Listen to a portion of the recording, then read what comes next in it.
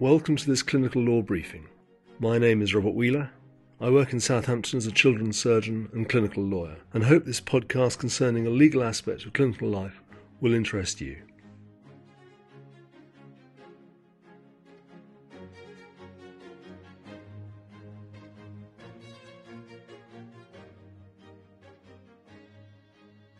This recording concerns passing patient information to the police. It is not uncommon to receive a request from the police for patient data. Recently, we admitted a patient who'd fallen downstairs, and it was suggested that his partner had caused the fall.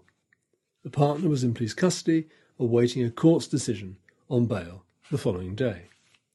The patient, at the time of the police inquiry, was intubated and ventilated, lacking capacity to decide whether to consent to the disclosure of his clinical details.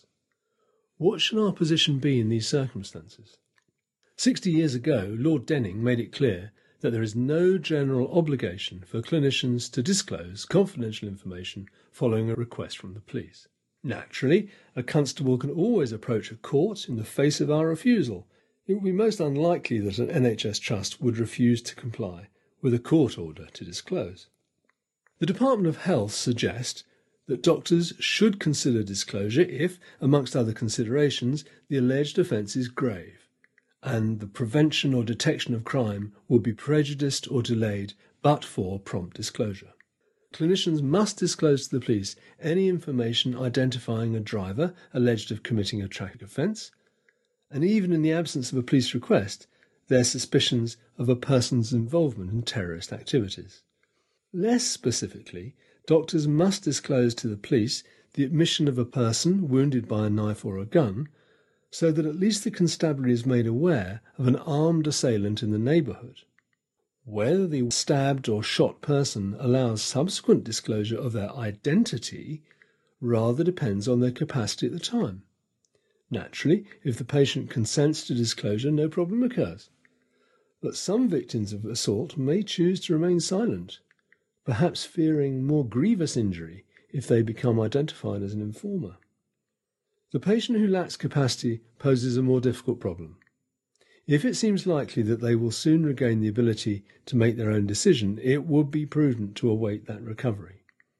If there is evidential material that could be lost during the time that elapses, such as clear scars or bruises or footprints, by all means, have these images recorded, but await the patient's capacitous consent before handing them to the police. At the other extreme, if the patient is unlikely to recover capacity after an assault, a grave offence may have transpired, making disclosure in the absence of consent more palatable. If there is a simple, stark, binary choice between either respecting a person's confidentiality or protecting them from death or serious harm, most clinicians would likely value life and limb over a notion of confidence. Guidance from the Department of Health suggests that unlawful killing, rape, treason, child abuse could all cross the serious harm threshold. By contrast, theft, fraud and criminal damage would not. The leading case in this area of the law is of a Dr. Edgedill, and he was a psychiatrist who was instructed by W. Now, W had killed 5 people with extreme violence. W was seeking review of his secure hospital order because, of course, that's where he was detained, and hoped that Dr. Edgedill would provide a favourable report on his mental health.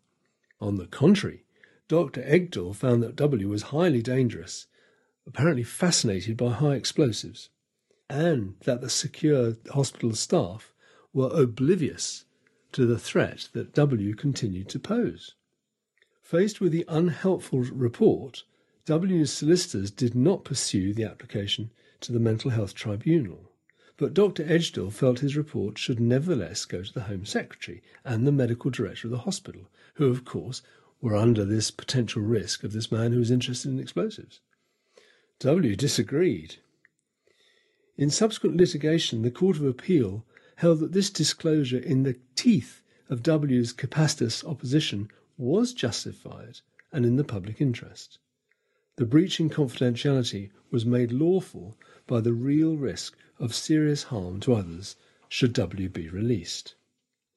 Frustratingly, the paucity of these sort of cases provides us with no further judicial gloss on this clinical dilemma. So what to do with our patient who may have been pushed down the stairs? It seemed possible that he would soon regain capacity, so we declined to disclose his clinical details awaiting events. The police did not seek assistance from a court to insist on the release of the records. This in itself hinted that even with the clinical notes, the police had cause to believe that their case would not stand up in court for other reasons.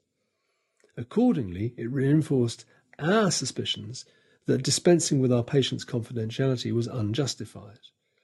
The patient regained capacity and promptly refused to cooperate with the police.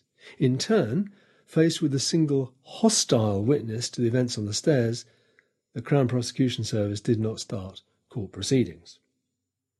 It has to be recognised that domestic violence plagues society, and for this victim it must be a constant source of profound anxiety admixed with intervals of terror, feeling for his life. Any reasonable clinician would wish to break that cycle of violence and oppression for this patient. However, because of our fiduciary duty to maintain confidentiality, this patient will always be able to rely on our hospital as a safe sanctuary, knowing that we will not betray him by turning him into an unwilling informant. We can only hope he will ultimately break free from this violent relationship if he survives it.